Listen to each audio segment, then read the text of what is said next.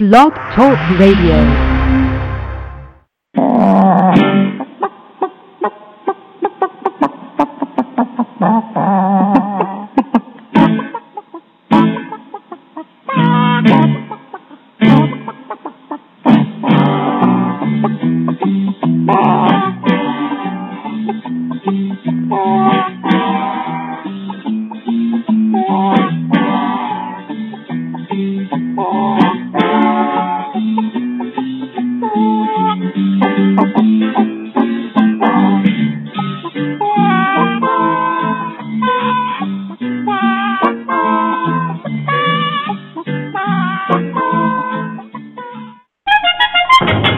Find yourself in danger when you're threatened by a stranger, when it looks like you will take a licking. There is someone waiting who will hurry up and rescue you. Just call for Super Chicken.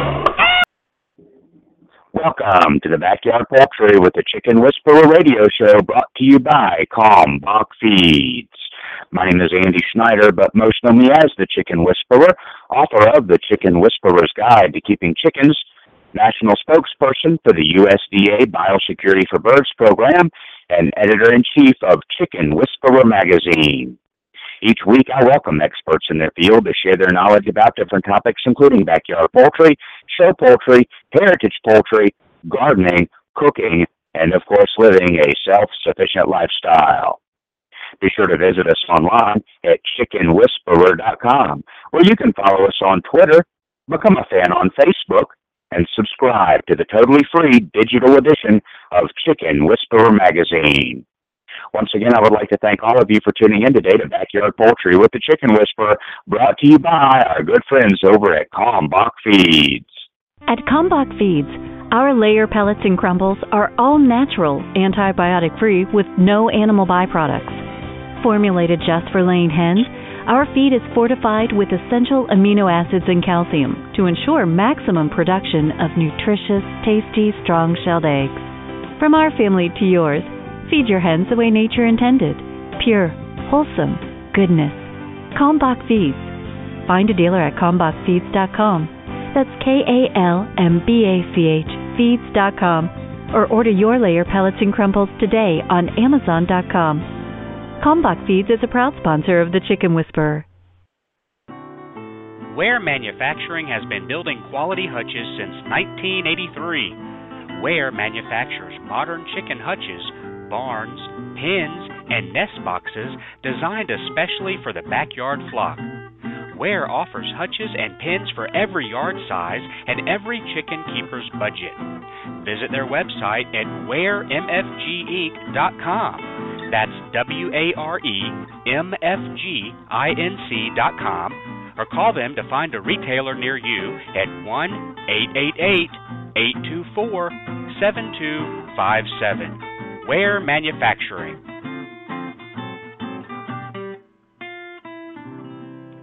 When you need an incubator, think Brincy, the incubation specialist.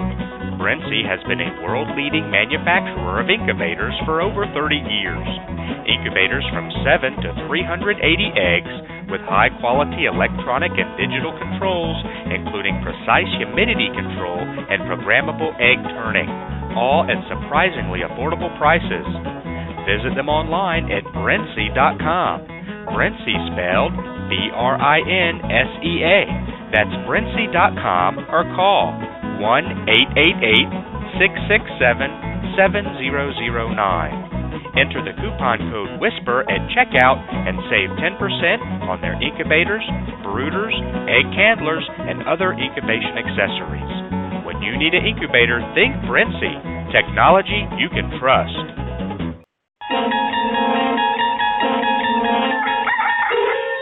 You've just entered a dimension of dirty water, a dimension of poop-filled water, a dimension of stagnant water. You've crossed into the dirty waterer zone.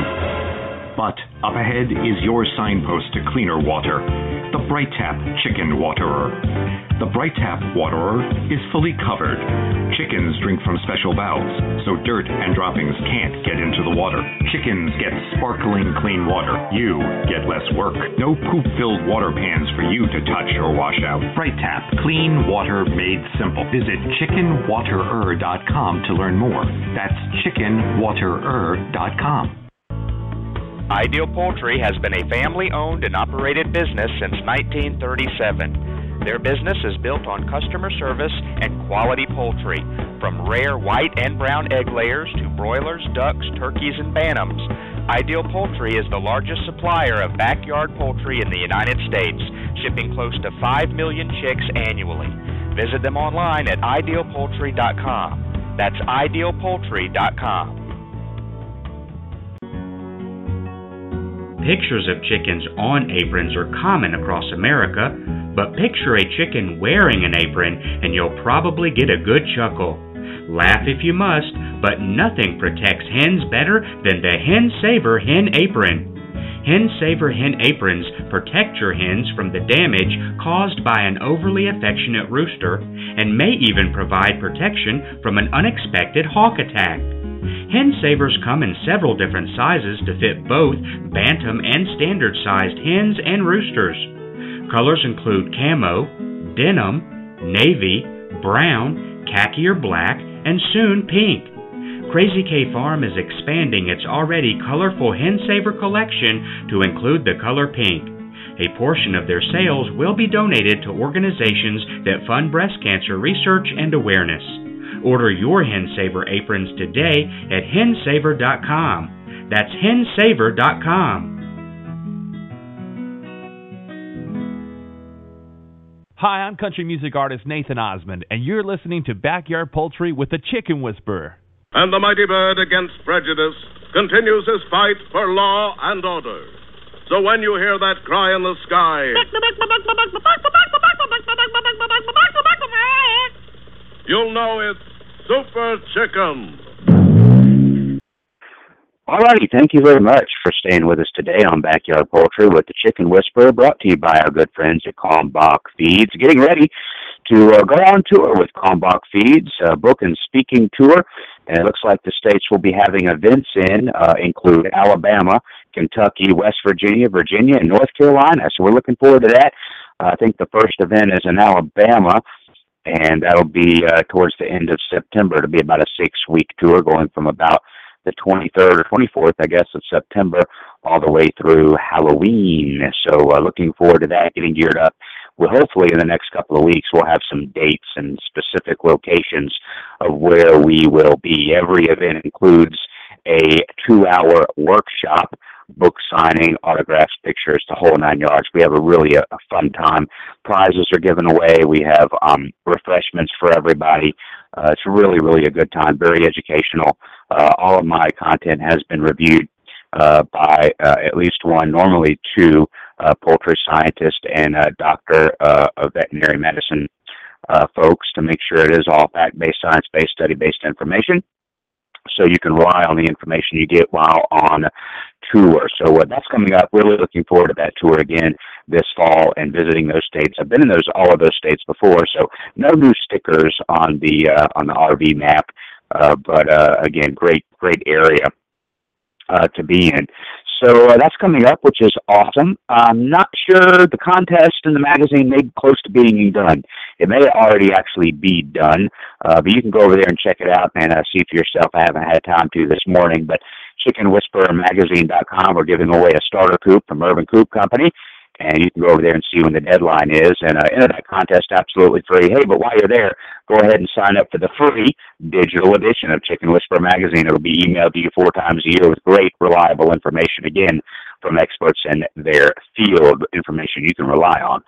So go ahead and enter that contest as well. Have a great episode for you today.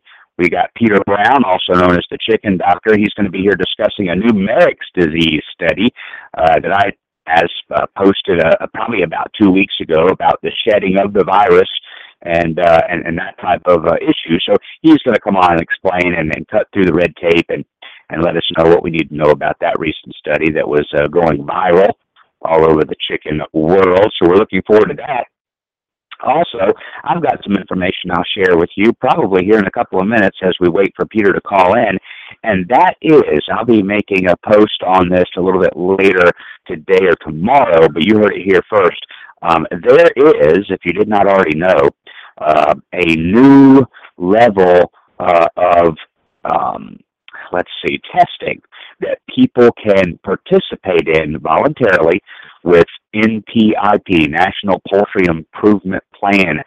They were working on this all of last year, and due to the increase of salmonella outbreaks year after year in the backyard poultry arena, specifically related to online mail order hatcheries, they do have a new level of participation, and I do have names of hatcheries that have made the decision to voluntarily participate in this.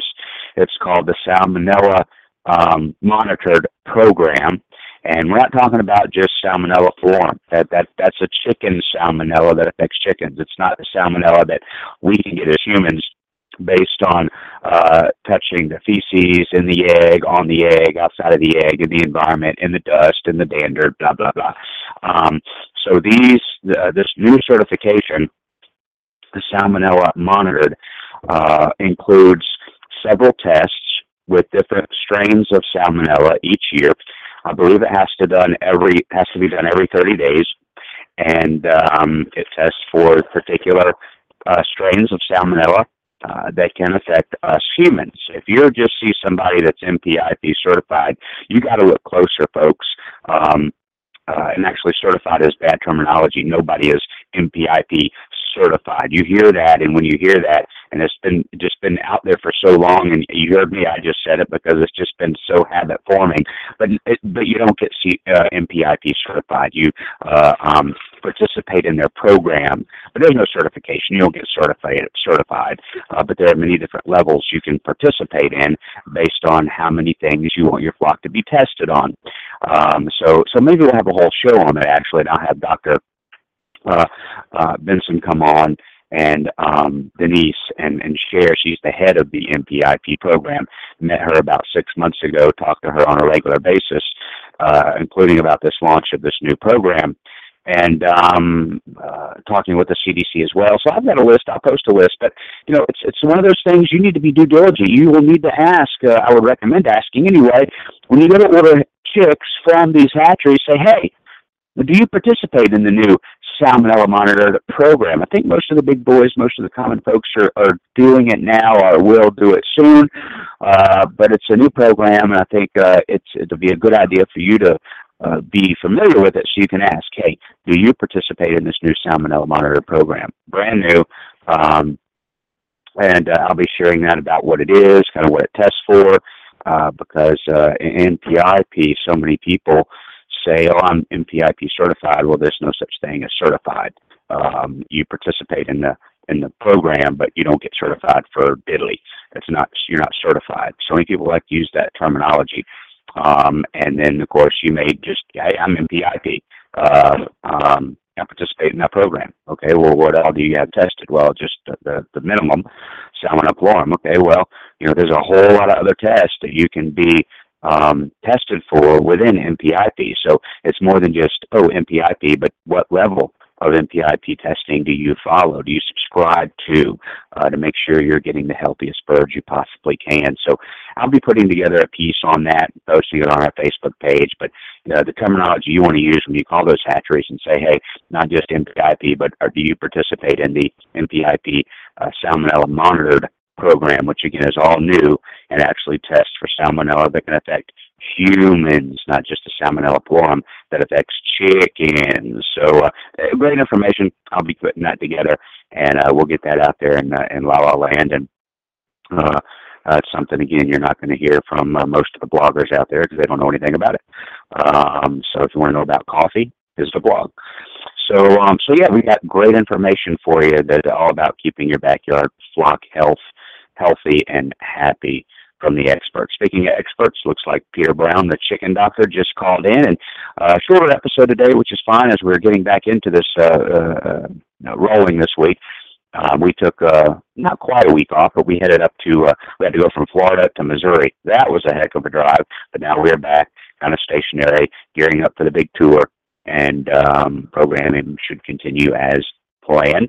So let's go over to the phone lines, and we'll bring on our good friend Peter Brown, also known as the Chicken Doctor. Let's give him a big chicken whisperer welcome. Hey, Peter, how you doing, buddy? Hey, Andy, how are you? I'm hanging in there. I'm doing good, getting kind of back in the groove of things, and just sharing with our audience a new salmonella monitored program with MPIP due to this year after year after year after year of these salmonella outbreaks. And then people say, yeah, but they're MPIP, but they participate in that. But, yeah, you and I both know kind of what they test for, and it's not any of the salmonella, or hasn't been, that could affect us. So now there's a new level that they can participate in, 100% voluntary, so that we can, the customer need to put the pressure on the hatcheries and say, hey, are you participating in this new salmonella monitor program that tests for these particular, probably from my understanding of talking to the folks, that every year may change a little bit. They have to test monthly every 30 days versus once a year, and then they may change up testing. Like if they all of a sudden may see a strain of this, then now they change it. Now you need to start testing for this one because we've had a little outbreak of this, or we've seen it, or we think this year, just kind of like with the flu shot, I guess, we think this may be the ones you need to test for. And so I'll be putting together some information about that and posting it on our Facebook page. And so the consumer has the power there if you call this hatchery. And from the list I've gotten so far, most of the big boys are on it, participating in this. And but to ask that hatchery, say, hey, you have MPIP, but at what level? What all do you test for? And even backyard breeders can participate in this. It is voluntary. And you can participate in a lot of things that MPIP tests for when they come out versus just the bare minimum, and still have that, hey, I participate in the MPIP program. But also going to try to get out there that, this, will we ever do it? No, because even I said it earlier, because it's just so habit-forming, it rolls off the tongue. MPIP certified, but you're not certified for diddly.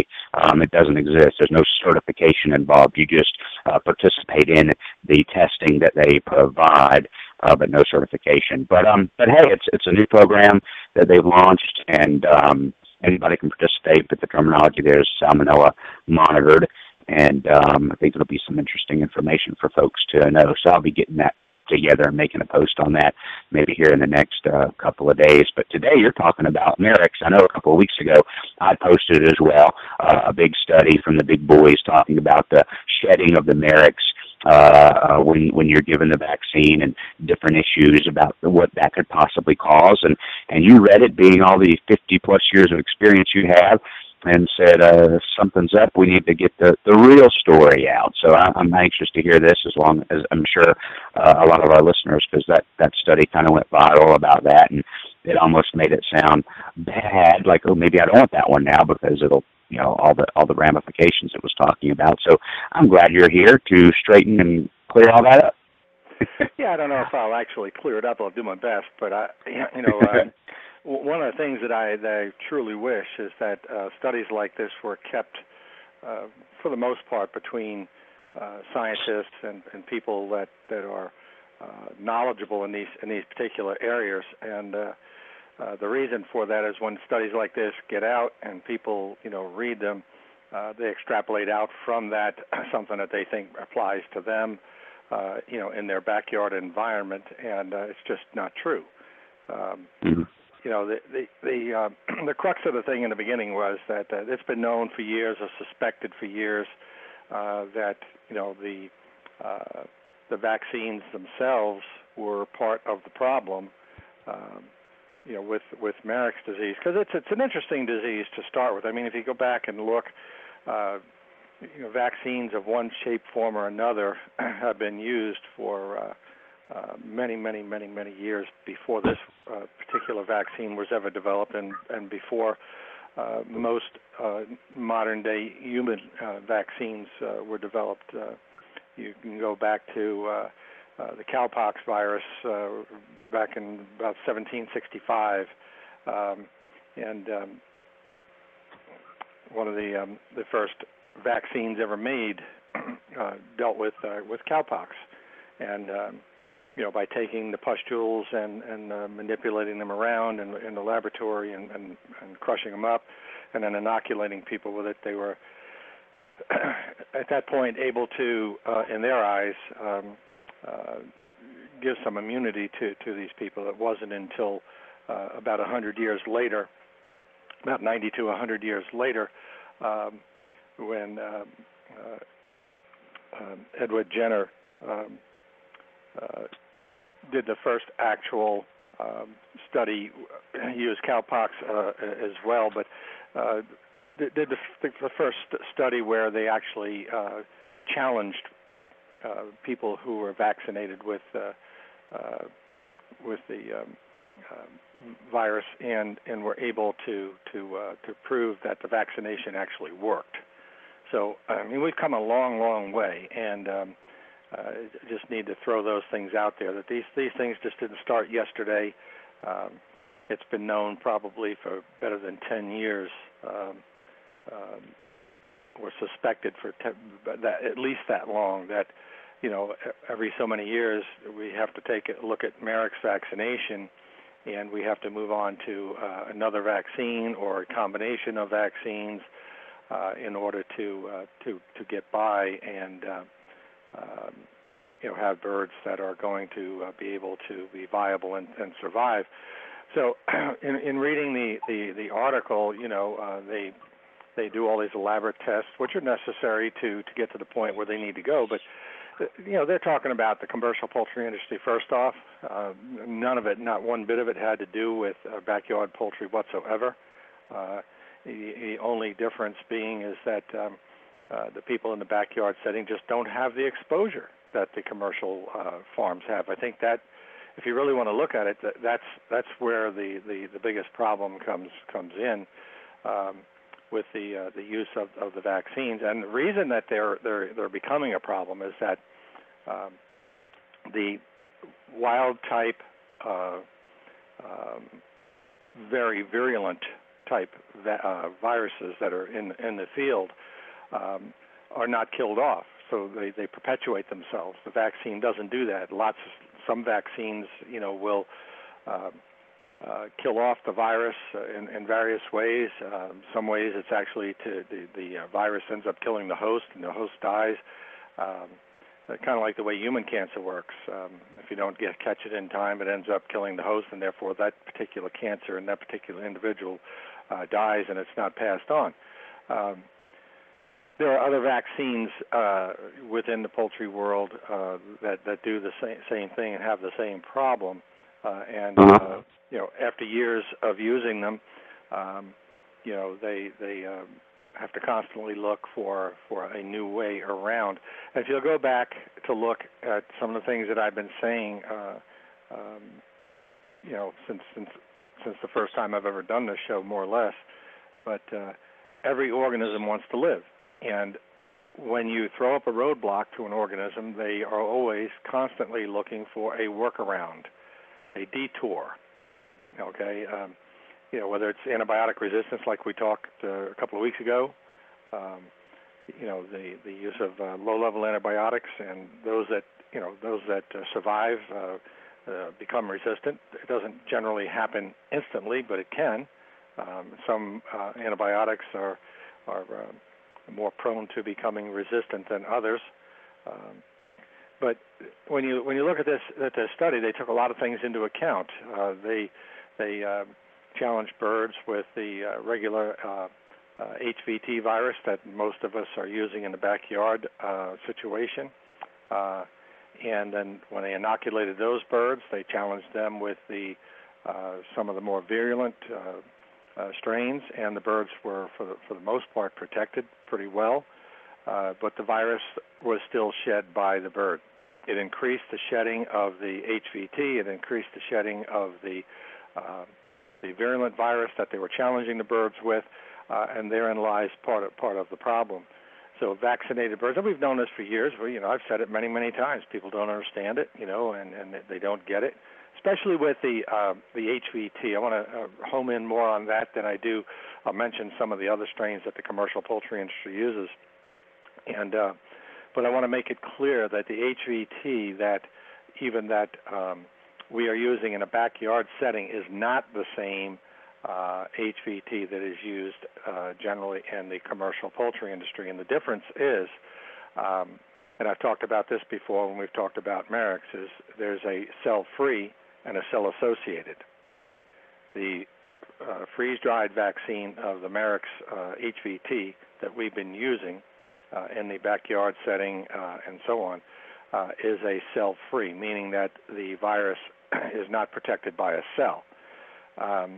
The commercial poultry industry uses a cell-associated, which it is protected by a cell, and there's a huge difference between the two. Maternal antibodies are one of the problems that come into play here for early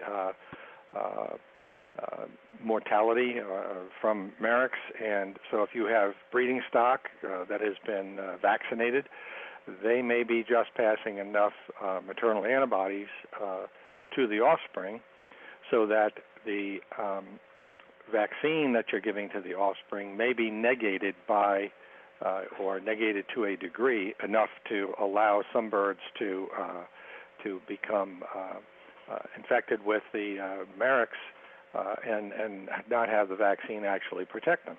So there are a lot of variables, and I read some things online and I just stopped reading because it irritates the daylights out of me. I knew it.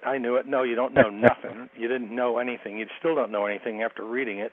And I don't mind being crass about it because it just irritates me, because it just gets more and more people, on the bandwagon of not understanding, the vaccine, how it works, and everything else. So the maternal antibodies have a huge, huge impact on whether or not the vaccine is going to work, whether that be for the backyard enthusiast or whether that be for the commercial poultry industry. And there are additional problems, and we've talked about these things when we talked about gut health. What do we say about what lies in the intestinal tract of most, not most, but of the birds? What is the biggest thing that is in there besides feed? It's their immune system. Okay, better than 60% of it is there. So when you have birds, let's go through a scenario here. You vaccinated some birds from maternally antibody-positive HVT vaccinated birds, so they're passing on the antibodies to the HVT to the offspring. You vaccinated it one day of age. Okay, those antibodies are going to start to work against that HVT vaccine.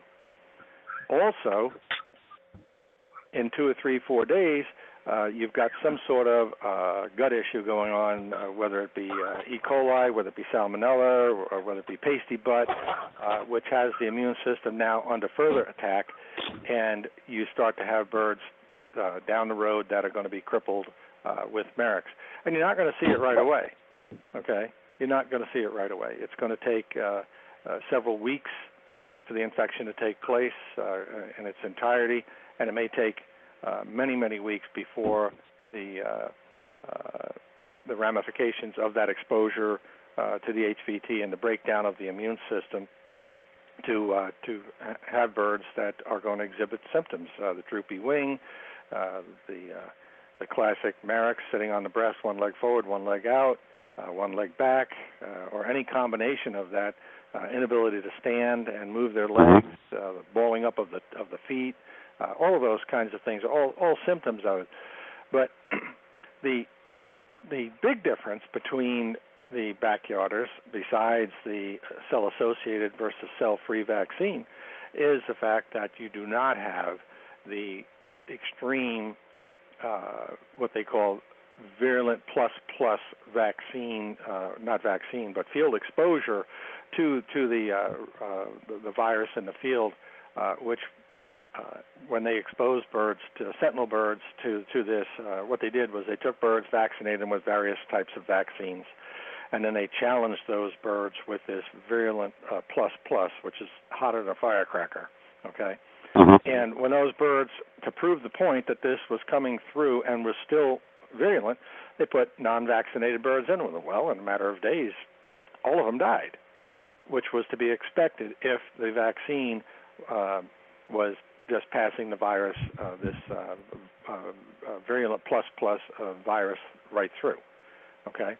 So it's, like I said, it's been known for a long time, or suspected for a long time, I should say, and this study here brought it to light. There's still some people that in that world that don't think it's such a big deal.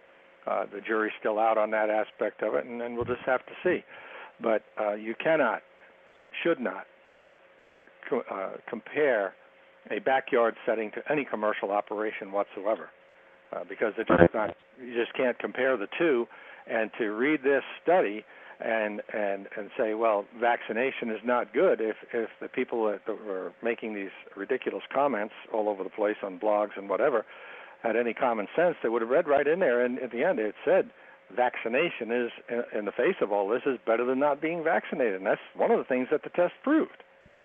That birds that were vaccinated, irregardless of the fact that the vaccines were not stopping the shedding of the virus, no matter what kind of virus it was coming through as far as the HVT was concerned, any of them, they were still better off to be vaccinated than not vaccinated. And, that in itself, to give you an example, the commercial poultry industry relies on a little bit of maternal antibodies to believe it or not, to help keep the wild types in check, and because they don't use overly clean houses. I mean, they're doing a lot better job now than they've ever done, but they still see the problem is with the Mareks, whether it's the plus one or the HVT or the SB1 or the Rispin CVI 988 or any of those. Is they're persistent in the environment for a long period of time, very hardy, stay in the dander and the dust for a very, very long period of time.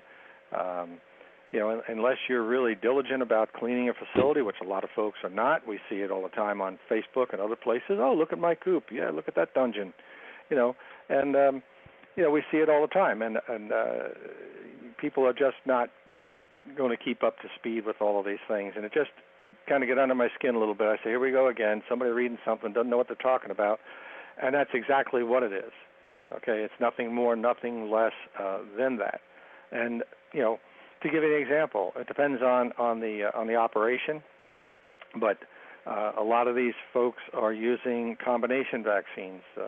It might be an HVT SB1. It might be an HVT SB Rispins or an HVT Rispins. The HVT that we use, whether it be cell-associated or cell-free, doesn't matter, fall into a classification of non-oncogenic, meaning they do not produce tumors in any way, shape, or form, nor give the bird the disease.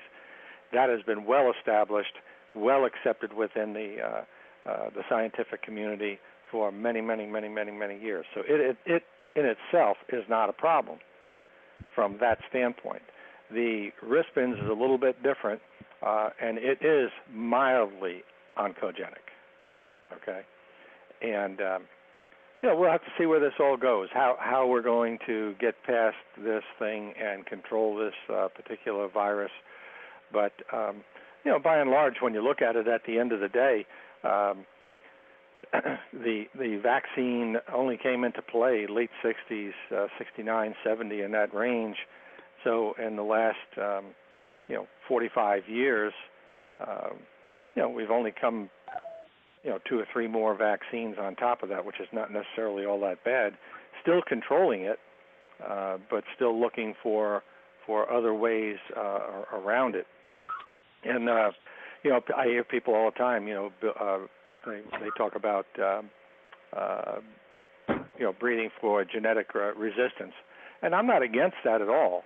My question is, how do you know when you've reached that plateau? Just because you don't have any problems with Mareks does not mean that you have reached that plateau. And you have to have a methodology of having those birds challenged. You can't say, well, I went to a show and my birds never got Mareks. Well, a whole lot of things happen that way. I mean, you can go a lot of places, and not get sick. You can be around sick people lots of times, but if you're somewhat careful yourself, you're not going to get sick. So you can't use that as a yardstick to measure any kind of immunity genetically to a particular disease unless you have had birds challenged, and that's what this test does. And if you read it, they specifically took, to prove a point, they specifically took, which you very rarely find in a lot of these kinds of tests, because they're always geared towards strictly the commercial industry, so they use commercial-type birds most of the time, and they also did that in this test. But the point of the matter is that they used a standard Rhode Island Red, which they made reference to in their testing, that it hasn't been bred to oblivion. It's pretty standard, and really didn't fare out any better than anybody else as far as being challenged with all of these things and so on. Some of these viruses are so deadly. Once birds contract them, it's just a matter of time, a matter of days. Especially with the virulent plus, they're so hot that birds die in a matter of days. Within on average, let's say, somebody might want to dispute it, but really, when you come down to a few days, one way or another, it really doesn't matter. Dead's dead, but you're probably talking somewhere in the range of 10 days, and that's pretty nasty. That doesn't give you an opportunity to really even almost assess the situation. But and these things cause all kinds of tumors, visceral tumors, which are on the organs themselves and the body cavity, besides the ones on the nerves, the vagus nerve, and so on. So there's a lot more to it than people think. But the average backyarder, I would say that from what I've seen, a lot of folks mishandle the vaccine, don't use it properly.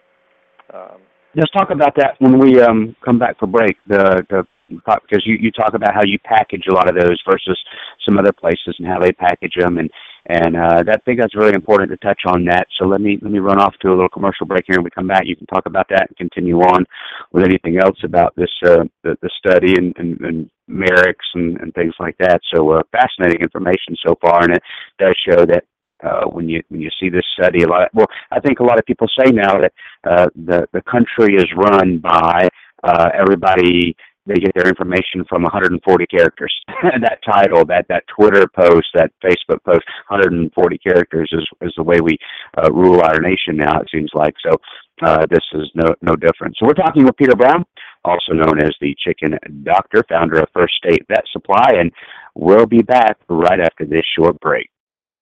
Cackle Hatchery is a third-generation, family-owned and operated hatchery. They offer over 193 varieties of poultry shipped directly from their facility in Missouri. It's their mission to enhance your life by providing you with quality poultry for showing, meat, enjoyment, eggs, and pets. They specialize in hatching purebred poultry and shipping day-old chicks right to your local post office since 1936. 4-H and FFA Youth Poultry Clubs get a 10% discount. Check out their website, cacklehatchery.com, for posted weekly specials and discounts. That's cacklehatchery.com. Give the chicken fountain a try. It's clean water by design. It's a new way to water your flock. Chickens to turkeys to ducks to peacocks. Nothing to lose, so start today. Not a make your water the easy way. Learn more now, you can't go wrong. chickenfountain.com. Hey, it's the Chicken Whisperer. If you're in the market for a new incubator, then look no further than GQF. They have a great selection of tabletop and cabinet-style incubators at prices you can afford. I love my GQF Genesis Model 1588. It has a large picture window and an automatic thermostat, which makes for a better hatch every time. Go pick out your new incubator at gqfradio.com. That's gqfradio.com. Love Nest brings the natural goodness of herbs to you in your backyard with handcrafted organic blends for your backyard friends. Packaged in a resealable bag, 100% USDA certified organic, Love Nest blends come ready to sprinkle directly into the nesting or coop bedding and are completely natural and edible. There's Love Nest Chick Mix Blend, a gentle herb blend perfect for young chicks. Love Nest Layer Blend, designed to help support laying and soothe ruffled feathers. And Love Nest Critter Ritter Blend is naturally effective against those unwelcome guests such as lice, moths, and other pests. Ask for Love Nest at your favorite local feed store or visit them online at www.love-nest.com and try Love Nest organic blends for your backyard friends today. Do you provide a heat source for your backyard chickens in the winter? In most cases, it's not necessary. But if you choose to provide a heat source for your backyard chickens, it's imperative to use a safe and effective heat source, and the only one I recommend is the Sweeter Heater. The Sweeter Heater is a safe, completely sealed, washable, non-breakable, energy-efficient, long-lasting, and reliable specific area heater that comes with a 3-year warranty. Ditch the dangerous heat lamp this season and invest in the only heater I recommend, the Sweeter Heater. Purchase the Sweeter Heater online at sweeterheater.com. That's sweeterheater.com. Are you in the market for a new chicken coop? Want one that will outlast all the others? Then check out Urban Coop Company. All of their coops are made from 100% appearance-grade Western red cedar with galvanized hardware and advanced all-weather joinery right here in the USA. Compared to other coops, Urban Coop Company coops will last longer and look better doing it. They're designed to be both beautiful and functional. In fact, they have earned the Chicken Whisperer seal of approval and are Chicken Whisperer approved. I invite you to browse their website to learn more about the many features of their coops and check out their integrated coop accessories that will make your life easier. Urban Coop Company is a family-owned business located in Dripping Springs, Texas, USA. They are passionate about building great coops because they know you're passionate about your backyard chickens. Visit them online at urbancoopcompany.com. That's urbancoopcompany.com. Since 1921, Stromberg's has been a family-owned and operated business, providing quality poultry and poultry supplies to their customers. Today, the Stromberg family offers over 200 different breeds of poultry, including chickens, waterfowl, and game birds. They also offer poultry supplies for the beginner or advanced poultry keeper. Stromberg should be on the top of your list when it comes time to order. Shop online at www.strombergschickens.com or call today at 1-800-720-1134. Remember, that's strombergschickens.com. All right, thank you very much for staying with us today on Backyard Poultry with the Chicken Whisperer, brought to you by Kalmbach Feeds. We have Peter Brown, also known as the Chicken Doctor here. We've been talking about a new study that came out a couple of weeks ago about Marek's disease, well, really the Marek's disease and the vaccination and whatnot. And he's kind of cleared that up, but really, I guess, explained it a little bit better for us based on what the study actually said. And now we're going to touch a little bit base, since he mentioned it, the proper care of the vaccines and whatnot when you order them, storing them, different things like that. So, Peter, welcome back. Yeah, Andy, we've talked and touched on this in shows past when we talked about vaccines and stuff that needed to be refrigerated. But we get taken to task, say we, me, basically, on a frequent basis that the cost of shipping it is too expensive. But my question to anyone is, what's the point of getting a vaccine in the first place if when you get it, it isn't usable?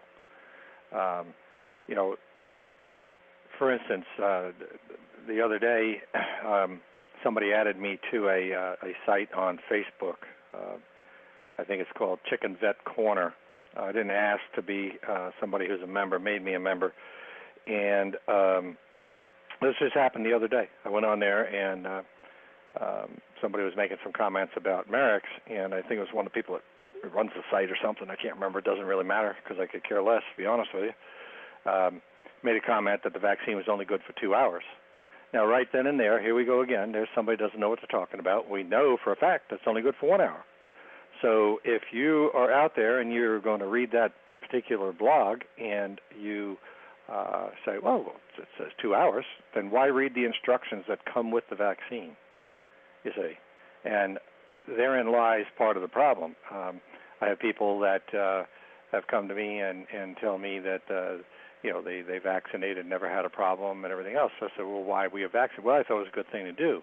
Well, why would you vaccinate if you don't have any exposure? Because vaccine risk, is basically really based on exposure. So if you're a recluse and you never ever leave your home, okay, and people very rarely come to visit you, somebody drops food off at your door and you bring it inside and you're, wash everything like crazy, your chances of getting anything other than dementia, maybe from being cooped up by yourself, pretty slim. So a person who is in that position and not vaccinated for anything is probably not going to get a whole lot. But by the same token, a person that works in a hospital setting and is not vaccinated for different diseases and stuff probably stands a much greater chance of having a particular problem show up on their doorstep. I often talk about my geriatric flock here. In any direction you go from our coop, okay, there is either a chicken house within 2,000 to 3,000 feet, or the field where they spread the manure twice a year. And our flock hasn't been vaccinated or revaccinated in most of them in 13 to 14 years. And knock wood, but we generally don't have any problem. And why is that? Because we have taken the steps to mitigate exposure. You don't vaccinate just willy-nilly. I thought about it when the flock first came here. I said to myself, maybe we ought to do this, maybe we ought to do that, and kind of looked at things and said, why? Why do that? And so everything should be based on whether or not there is a threat, a reason to do it. That being said, if you're going to jump through all these hoops and you're going to do something, why not do it and do it right? And, if the vaccine calls for being kept cold, then that's what should be done. We have a package going out here today to California, and just the Marek's vaccine is in it. That's not counting the diluent and all the other paraphernalia that's going with it. Just talking about the cooler with ice packs and 5 small bottles of Marek's vaccine. The vaccine, if anybody's ever seen it, it's about as big as half your thumb, okay? That package, without anything else, will weigh easily 12 pounds. And that's because it's a large cooler with a lot of ice packs in there, because I don't want it getting to the other end and somebody say, well, it's hot. What about if it gets delayed in between? Very possible. You never know once it leaves your hands what's going to happen to it. But so it's all of these things. Not vaccinating in the right spot. I know people that said, it was easier for me to do it in the muscle. Well, why would you do that? The directions say subcutaneously, under the skin of the neck. Right. So why would you do that? Why would you follow a blog where it says 2 hours when the directions are sent with it say 1 hour? It's because you don't read directions, and most people don't. I get it all the time. Well, you didn't send any directions. Did you look at your invoice? No, I threw it away. I saw it's attached to your invoice. And I try to separate things out, like I put an advertisement in every one for First Aid Vet Supply and this show, and I always put it last because I feel that it's more important that the directions that go with the product be closer to the beginning, because it's not about all advertising for the show. Yeah, it's just that's just a bonus. But so I always put those, and they're always in 16, 18-point type, so you can read it. You don't have to have a magnifying glass or anything to read any of this stuff. And things that are important are usually highlighted in red, so that you'll bring it to your attention. All of these things, but people just don't follow directions. They just don't. And so vaccine failures are huge. They don't need to read that because they get all the information they need from a blog. Yeah. And I'm not putting all the blogs down. I'm sure there are some that out there. Yeah. I don't see them all. I'm not. That's not my game. All I'm saying is that people. So here's the kicker about the blog I was just talking about. Okay, after I made my comments, okay, then they took my comment down. So then of course. So then what I did was I just took myself out of the picture, and I just,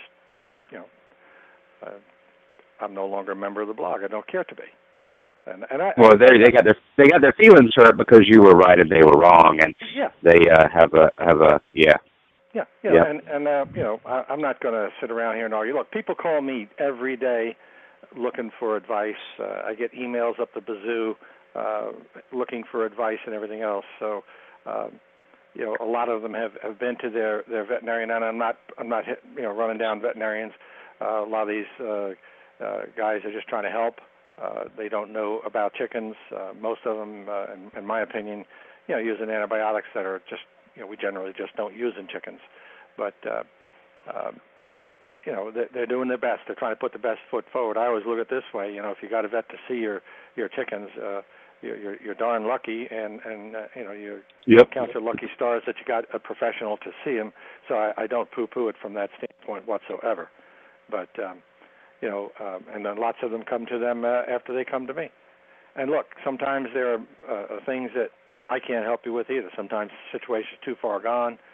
Sometimes I feel it is a Marek situation which can't be turned around. And those kinds of things. So nobody knows it all. And I study this stuff every day, day in and day out, and that's why I do what I do. I enjoy it. But getting away from the vaccination itself, one of the other things that certainly bears a huge part in this whole Marek's vaccination thing, whether it be failure or otherwise, is the competency of the bird's immune system. I can't tell you enough how important it is to keep that bird's immune system as functional as humanly possible. And the better you take care of that bird's gut and its entire immune system, the happier, healthier flock that you're going to have. We've talked about taking the stresses out from these birds, too many roosters trying to breed too few hens, all kinds of things, the heat, competition for food, competition for water, competition for roost space, all of these things, which may mean nothing to you, are a big deal in their world. Right. A real big deal. And, not to mention, but infectious bursal disease, the commercial poultry industry, that's the other vaccine I was alluding to earlier, where it has the same problems as the Marek's does. It started out many, many years ago with an extremely mild vaccine made by Dr. Phil Lukert, therefore the Lukert strain, which is a very, very mild infectious bursal disease virus vaccine. For those that don't know, the bursal disease attacks the bursa fabricius, which is only present in birds up till around 12, 14 weeks, and after that it dissipates and goes away. But its primary job, it's the primary organ, basically, for the immune system. It produces the B and T cells for the immune system. So when the disease virus attacks that bursa fabricius, which is connected to the very tail end of the bird's intestinal tract under the what you would know as the oil gland. It's inside the body, but right at that juncture there, you'll find it's connected by a small set of tubes that go to the intestine. And so the bursal virus attacks that, basically destroys it, and you either get none or very few or very poor B and T cells coming out of that, which then just it's the same thing basically. They don't like to hear it, but it's the same type of thing as AIDS in humans. It's not the same virus. It's not a virus that affects humans at all, but does the same basic thing. Okay, it destroys the immune system to the point where these birds succumb to anything and everything. Okay, and that bursal disease, there's now a very virulent type. That's correct, and that is at least for the moment one that is more or less just a West Coast problem at the present time, to my knowledge. And I was told by somebody in the know on that, can't mention names on that one, but a researcher that they didn't manage it properly in the beginning, and that's why they got a problem with it. And that may be, that may, that's one person's opinion who is involved in that kind of thing. It's been infectious bursal disease was discovered here, not far from where I live, within 20 miles, in the town of Gumboro, Delaware, which has one little place to eat in, a fire department, a defunct gas station that has no gas but fixes cars, a used car lot, a church or two, an old school that is the Gumboro School that they don't use but for civic purposes now for the community, and that's it. Blink your eye and you're gone. But that's basically where it got its start. That's where the name Gumboro comes from. But it is evolved and developed over the years to now using many different strains of the virus now, trying to keep it under control. So there's go ahead. I was going to say there's Dr. Patisky at UC Davis. That was the very first article he wrote for Chicken Whisperer magazine. It is in the spring 2014 issue, and you can find that if you want to read more about that. And it's more specifically on the very virulent strain, but it talks a little bit about what it is and that type of thing. And that's chickenwhisperermagazine.com, and it's our first issue, spring 2014. And so there's some information in there about it if our listeners are interested in more information. You see, here's the other thing. In the bursal world, and I don't follow it as close the bursal part of it as I used to. No need to, but I know back in the day after the Leucart strain, there was a modified Leucart that came along. After that, there was a little bit stronger. Probably had to do more with how many passage levels. They pass all these things either through chickens or through eggs to heat them up and cool them down and make them workable for use as a vaccine. But then Innovet at the time had come out with a vaccine that was a clone. And what can be the problem with a clone sometimes is, while the clone takes care of the primary virus or two, it allows others in that virus population, because the virus population in the field isn't pure, and the dominant virus holds everything else in check while it does its nasty work.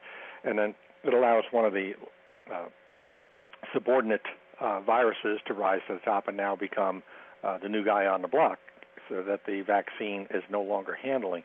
So they're kind of in the same quandary there. They're off to many different ones. The vaccination with Marek's vaccines can be immunosuppressive in itself. It is an immunosuppressive virus. Okay, so there are a whole host of things that go into whether or not a vaccination program, whether it be Marek's or any other one, is going to be successful. The timing of vaccines is critical in many cases, as is in Newcastle and Newcastle bronchitis.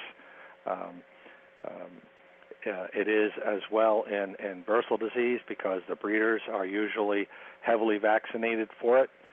For instance, they will vaccinate them with the live vaccine, and then they usually get a combination booster at least once and maybe twice with a killed vaccine that contains a bursal vaccine, so that the maternal antibodies are passed on to the offspring. Well, if you vaccinate the offspring too early, you may not, those maternal antibodies may negate that virus. So the whole world of things is changing in that respect. So there are many things that go into whether or not a vaccination program is going to be successful. And while I was thinking about what we were going to do with this thing, I wrote some of them down. I always tell you when I'm going to read some. I read a little list of things that I made. This is not necessarily all of them, but it's some of the most important factors that go into vaccination, why you're going to do it. So we go into the how, when, and if type of thing as far as that's concerned. So whether it be bursal, whether it be Newcastle, whether it be bronchitis, whether it be Marek's, first off is what's your exposure level? Are you going to shows? Are you going to fairs? Are you going to swaps? Are you going to the auction and bringing birds in and out like a revolving door? All of that stuff is going to matter whether or not you vaccinate. I do not recommend people go because they read it on some blog somewhere. They run out and vaccinate because they're afraid that they may at some point in time be exposed. I think I would evaluate it, talk to a professional, talk to somebody who knows what they're talking about, and get an opinion as to what they should or shouldn't do. And then it's all based on your own ideas. Maybe you want to do it anyway. That's certainly up to any individual. But I would always urge people to think about what you're doing, think about the consequences of what you're doing. Okay, and where would you be in a position if you didn't vaccinate for a certain thing and there was a lot of exposure in your neck of the woods and places that you go, shows and so on and so forth. So all those things have to be taken into consideration. The next thing would be the virus strains that are in your neck of the woods too. If you've got a virulent Marek hanging around, which is probably more rare in the backyard small flock holder setting than it would be in the commercial setting, would have more of a problem with that type of thing. But all of those things are going to make a difference. Okay, the Mareks can also be dose dependent. They're what we call PFUs. Want to have a certain amount of PFUs. I believe that PFU level at a minimum of 50 PFUs per bird as a plaque-forming units. That's actual virus growing on a growth media that they actually can count when they determine the strength of the vaccine to start with. There is some indication that certain genders may be more susceptible to Mareks than others. You have to worry about maternal antibodies. You have to worry about any possible genetic resistance. I mean, if you are a person that is, every time a bird gets sick or looks at you cross-eyed, you get the axe out and you axe it and get rid of it. You, to a degree, are breeding for somewhat of genetic resistance. But again, how will you know you've reached that plateau where you need to be so that you can be sure that you're not going to have that problem? Okay. And I've said this on the show before. I have a very good friend of mine who is a tremendous breeder, all-around good individual, and he breeds for genetic resistance. So he says to Marek's vaccine, but he vaccinates for LT. So go figure that one. If the birds are genetically competent, and you're building, you're selecting for that resistance, then why shouldn't they be resistant to the LT as well? And my guess is that they're probably not resistant to either one with a reasonable challenge. Okay? So again, it goes all back to exposure. If you've never been exposed to disease, I hear people say, I've never had the flu. You never were exposed. Get somebody that's really get sick with the flu and get around them a little bit and see if you don't catch the flu. More than likely you will. The environmental factors that are involved, this disease, Marek, spread by dust and dander. The virus lives very, very happily, very well. Hot, cold, doesn't matter. Long periods of time, and those kinds of things. It goes for a lot of other viruses as well. Okay, so you need to be careful with that kind of thing. And last but not least, maybe should have been at the beginning of the list, who knows, but biosecurity goes a long, long way in keeping you safe, keeping your birds safe. And I've had this discussion with some folks. I've got a person who had been raising a bunch of birds and doing a pretty good job, and then needed some stock to change some things within a group of birds genetically, and brought some birds in from the outside, and it's been nothing but a nightmare. Okay. And we're not talking about 10, 15, 20 birds. We're talking about hundreds. And I conversed with this person here this past week, and they're going to do some testing to make sure that it is what we're talking about, and if so, they're going to depopulate completely, and it's going to be hurtful. That's their decision. But and again, this goes to show you that you don't know what you're getting when you buy from somebody, and I don't give a rat's butt who the breeder is. You always need to have your guard up. Just go on any of the blogs, Facebook, anywhere, and see all of the nightmares that people run into, pretty much all the time. And but don't believe everything you read. Try to get a good source of information, whether it be this show or myself directly or whatever. We try to put out the information as correctly as we know it and as we see it. But that study has nothing to do with backyard folk whatsoever. And nothing has changed for the backyard folks or the small flock holder on that scene whatsoever. Everything is just the same. It's going to be the same as it was 5 years ago as it is today. I just don't see the problem. I have loads and loads of problems. I'll give you an example. There's a whole bunch of people in the club that I'm associated with here in Maryland and Delaware, and those that vaccinate for Marek just don't have a problem with it. Just don't. And they don't vaccinate for anything else. And we all live here in an area that's saturated with chickens.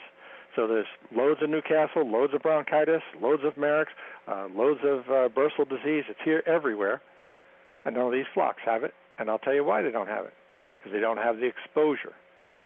They don't. And when you expose yourself is when you start, having coop parties and inviting people over that have chickens and all these other things that you see going on, and right. Coop shows and showing off coops and going from one place to another. And I don't care about the biosecurity at that point because it's hard to maintain, very hard to maintain. So, but this is evolving and going on, and they'll continue to work on vaccines. There is a group of researchers out of the University of Georgia that are doing some research genetically and have developed a pathway at this point to, they believe, use genetics to genetically select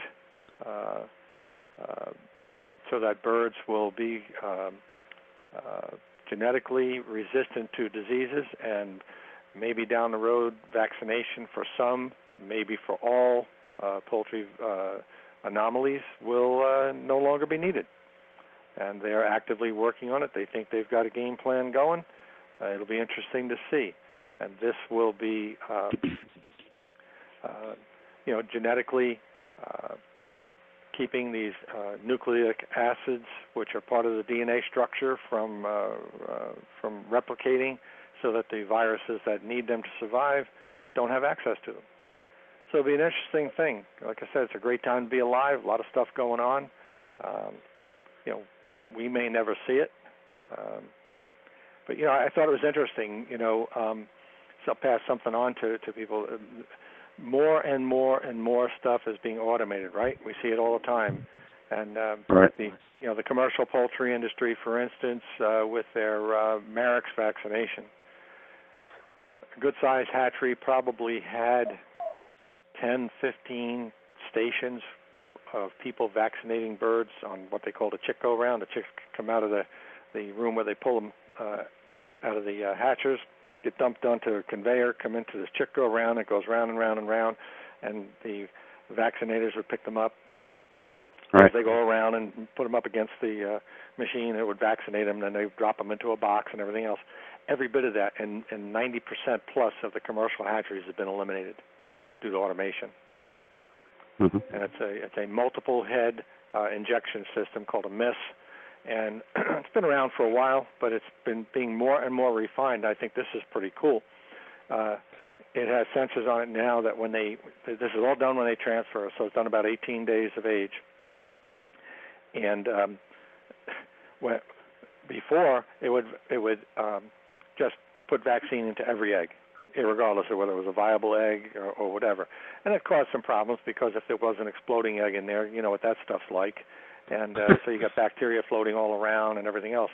Well, now they've got it down now to the point where if it detects that the egg isn't viable, it will withhold making the puncture into that egg, and that egg will not be vaccinated.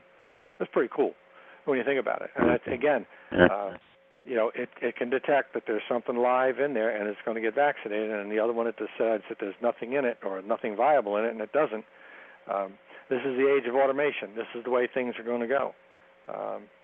And it's an interesting and exciting time to be alive. So a lot of stuff. Very cool. Well, thanks for joining us today, Peter. It's a fascinating topic, and it all started with a study, and then it really led us down a road of important information that we all need to know as backyard poultry keepers, and very cool information. We appreciate you coming on and sharing all this with us. And folks, we encourage you to visit Peter over at his website, firststatevetsupply.com. That's firststatevetsupply.com. And also I want to share with you that, he does have that consultation program, $25. You listen to him here, you rely on what he has to say. There's not a better deal anywhere in the country. And so, $25, and you hear all this great information he has here. Take advantage of that. There's no reason not to when you need it, and there's nobody in your area, and, hey, it's well worth it. So, Peter, thank you very much for coming on today. As always, every Monday, as Asked the Chicken Doctor with Peter Brown, and we look forward to seeing you next Monday, my friend. My pleasure. Thanks, Andy. Thank you so much. Another great episode.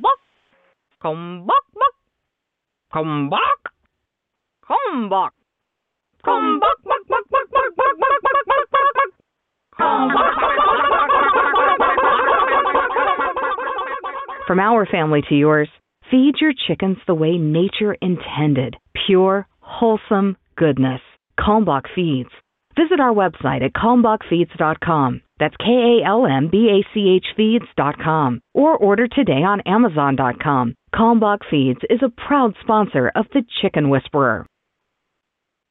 Alrighty, folks, that's going to wrap up another episode of Backyard Poultry with the Chicken Whisperer, brought to you by Kalmbach Feeds. Hope you enjoyed the episode today as much as I did. Fascinating information. That's the kind of stuff you'll find here at Backyard Poultry with the Chicken Whisperer. If you're a new or first-time listener, we try to strive and make all the information we give you science-based, study-based, fact-based information, just like our magazine, just like the book that's been out for about 3 years, still selling amazingly well, which still surprised me. And you can find it in stores like Lowe's, Tractor Supply, Barnes & Noble, Books A Million, Amazon, and small retail booksellers nationwide. The Chicken Whisperer's Guide to Keeping Chickens, which my co-author, for a reason, was poultry scientist and professor Dr. Brigid McCrea, to make sure the information in there is science-based, fact-based, study-based information. That's what we're all about here, saving you time, saving you birds, saving their lives, hopefully preventing delay. That doesn't always happen because people will get the information from the blogger forum and do it, and then their birds get sicker, or they maybe get so sick they can't be brought around. But again, it's just one of the reasons why when I'm on the road, I do not, and I make it very clear, I will not answer any questions. For example, my chickens have green poop. What is that? Or my chickens are coughing and sneezing. What is that? What could this be? How should I treat this? Hey, I'm not a vet. I'm not a poultry scientist. And I will defer you to the experts in their field. I'm not even going to say, well, when my bird was sneezing, I gave him this and it worked. Nope, don't even do that. Anybody who does that is still offering, I think, in my opinion, a disservice, because so many poultry diseases present with the exact same symptoms, and you go and give the medication, and it's not the right medication. It's not the right dose for that particular disease, whatever the case may be. You don't give it long enough, and it doesn't help. You waste money on that medicine and time, and maybe helping your birds just because someone else said, oh yeah, my chickens had those symptoms, I used this and it worked. It may not work for you. like we say so often, your 4 favorite words when searching chicken blogs and forums, and even now chicken TV, should be, show me the proof. And my friends, if the only proof you get in return is, it worked for me, if it's something like insignificant, go for it. But if it's based on the health, safety of your flock, that's very dangerous ground, my friends, to be on. Show me the proof and go a long way. Alrighty, that's another episode of Backyard Poultry with the Chicken Whisperer, brought to you by Kalmbach Feeds. Thanks for tuning in. We'll see you next time.